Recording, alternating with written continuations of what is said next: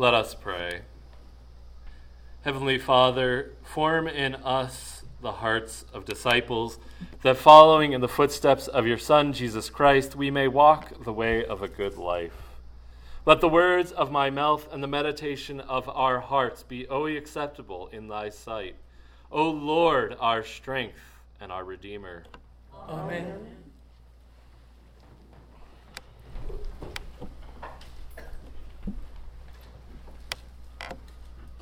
The question of what a good life is has been one which humanity has wrestled with for a long, long time. Starting closer to home, if you believe Hollywood, the good life might be something like making lots of money and getting a nice house and a good car and a beautiful wife, or perhaps something less savory than that. I think perhaps action movies of all things might get the closest to what a good life is, because so often in those movies, someone realizes that laying down his own life for goodness and truth is worthwhile. Philosophy also attempts to answer this question, as does the American dream, with the dream of the white picket fence and 2.8 kids and a dog and all of that. Philosophy, again, tries to answer this question, and if you look at various philosophical answers, you'll find dozens of different attempts to suss out what the good life is. St. Peter today quotes from Psalm 37 and writes, "Whoever desires to love life and see good days, let him keep his tongue from evil and his lips from speaking deceit. Let him turn away from evil and do good. Let him seek peace and pursue it." Here, St. Peter starts to finish out what was his household code for the Christian family. We've, of course, worked our way through how we react to leaders in the world. Then we talked about what our role with those who are over us, if they were servants, and how men and women interact. Finally, he gets to this point where he says, all of you. In other words, each and every one of you. This is your code. But before we dive in, I want to point out something really important. And that's the question of where this is in the redemptive arc. And that's a really good question to ask as we read through Scripture is where are these commands happening? Are they part of the law, which says to us that shows us what we were designed to be and yet our failure to keep it? Do they show Christ's life and the perfect fulfillment of that law? Are they of Christ's death and resurrection and what that death and resurrection means for us? Or are they the things that we do as we live in the resurrected Christ? This is an important question to kind of keep in mind in our own study, but also this morning. Because if we get it backwards, all of a sudden we're trying to earn Christ's love. But if we understand this properly as how we are sanctified, what we are building up into by the grace of Christ and in his Holy Spirit, then this gives us a clear idea of who we are to be in Christ. In other words, what St. Peter is telling us is since we are in Christ, this is who Christ is forming us into. And the first two verses give us a sort of landing point. Tell us how we are to act together and tell us how we are to act to the world, who may not treat us quite as we wish it would. The first verse, one commentator called a five-finger approach to life together. That is, we are to have unity of mind, sympathy, brotherly love, a tender heart, and a humble mind. Unity of mind speaks not necessarily of always agreeing on every single issue, but walking away together. One of my favorite models for vestry, and I've tried to at least institute it here as well as I'm able to, was from a dear friend back east. And his model was they'd talk about whatever they were supposed to figure out, and they'd talk, and they'd wait until they all could agree on what the solution is. Because they didn't all always agree on what the right solution was, but they realized that they had to have a oneness of mind when they came together. But this oneness of mind isn't just a political thing or keeping of the peace. It's a striving to have Christ's mind. The unity of mind stems out of a desire to do the will of God and be submissive to him. Sympathy similarly stems out of this desire to be like Christ, because ultimately we are reminded when we read the book of Hebrews that we have a great high priest, not one who's far off, but one that can sympathize with us and all our needs. And likewise, we are to be sympathetic to our brothers and sisters in Christ. We are to be ready to rejoice with those who rejoice and mourn with those who mourn. Brotherly love reminds us of our adoption into Christ, that he has adopted us so that we can call God our Father. But not only that, that now each and every one of us are brothers and sisters in him, that we share the same Heavenly Father. A tender heart, or perhaps more noticeably or more understandably translated, a compassionate heart, is that we receive compassion freely from Christ, and likewise we give it to one another freely. And a humble mind.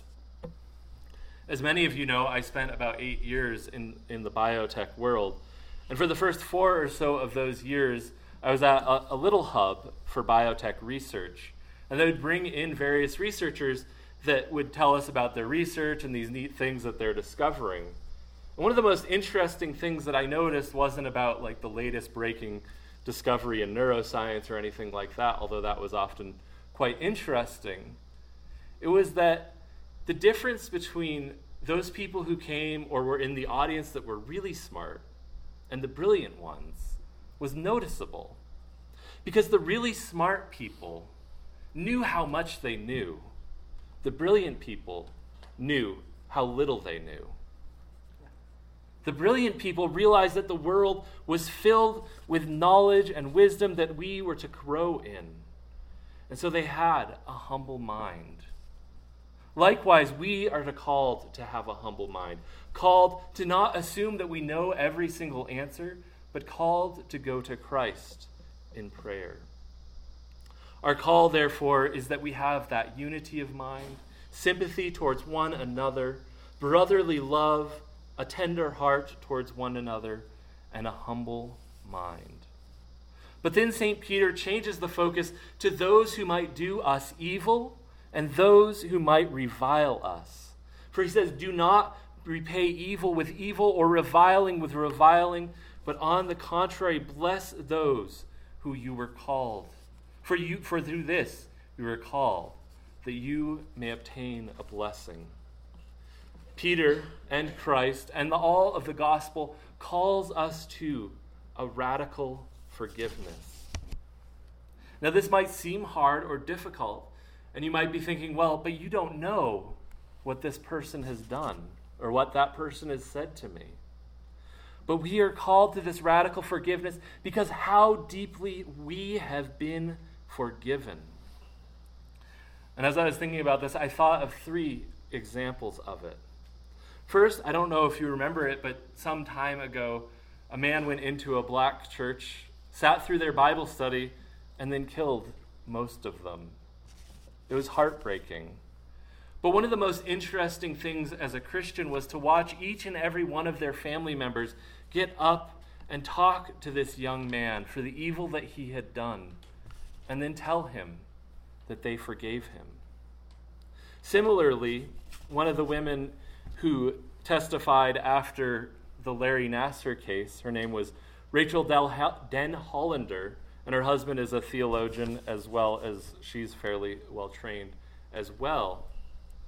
She got up and talked about her experience because of what that man had done to her. And she said to him, I pray you experience the soul-crushing weight of guilt so that you may someday experience true repentance and true forgiveness from God.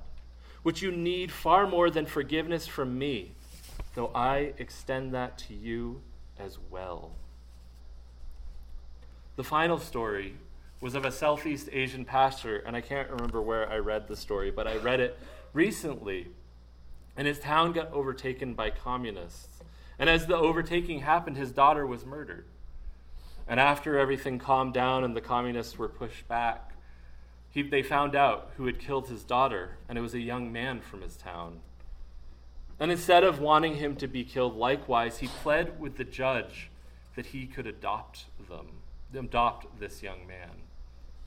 Perhaps that's the most radical vision of forgiveness that I might mention today. Forgiveness is not about saying what you did was okay. We see this especially with the example from Rachel Denhollander. But forgiveness is letting go of that torture and that torment which the person has done and allowing God to heal you. Perhaps you're saying again, but you don't know how much I hurt. And you're probably right. But God knows. And that's where the answer of how we do this comes in. Prayer. Prayer will guide us. Prayer will heal us. In fact, one of my favorite examples of this comes from C.S. Lewis as he writes about his struggle to forgive, which took him 20 years. But he prayed day in and day out that he would forgive this person. I have a similar story, although it didn't take me 20 years, but I find from time to time there's somebody that hurt me quite a bit, and I have to bring it back to the Lord in prayer as I grow angry with this person. Praying to forgive works. Forgiveness benefits us in a very real way, and we've known this as Christians for 2,000 years, and of course now secular theories are slowly catching up. I preached about this about a year ago, and I think it was received okay. But about a week or two later, an article popped up on NPR about forgiveness.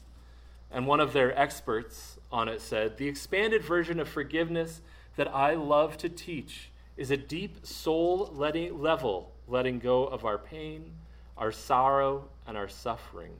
And that we do this because we want to be free. We do that because we want to be healthy and we want to have peace of mind." Of course, Christ knew the benefit of forgiving our enemies far before research did because, well, he was God. But we are now seeing that there are, in fact, benefits to it, which we knew all along. But another deeper reason to forgive is kind of, again, what that young woman touched on, is that when we see the depth and breadth of our sin and the pain that we've caused, and yet the fact that Christ forgave us, that Christ, knowing the wickedness in our own hearts, went to the cross to die for us, why wouldn't we forgive? The blessing is growing in Christ-likeness and knowing God. The blessing of doing this thing where we do not repay that evil which we experience or revile when we are reviled is that we bless those who do not know any better. And in doing so, we follow in the way of Christ. St. Peter then turns to Psalm 34 to drive home his point. And it's really fascinating to read a little bit about Psalm 34 because the context is that David is praying to God and praising God in a cave as he hides from King Saul.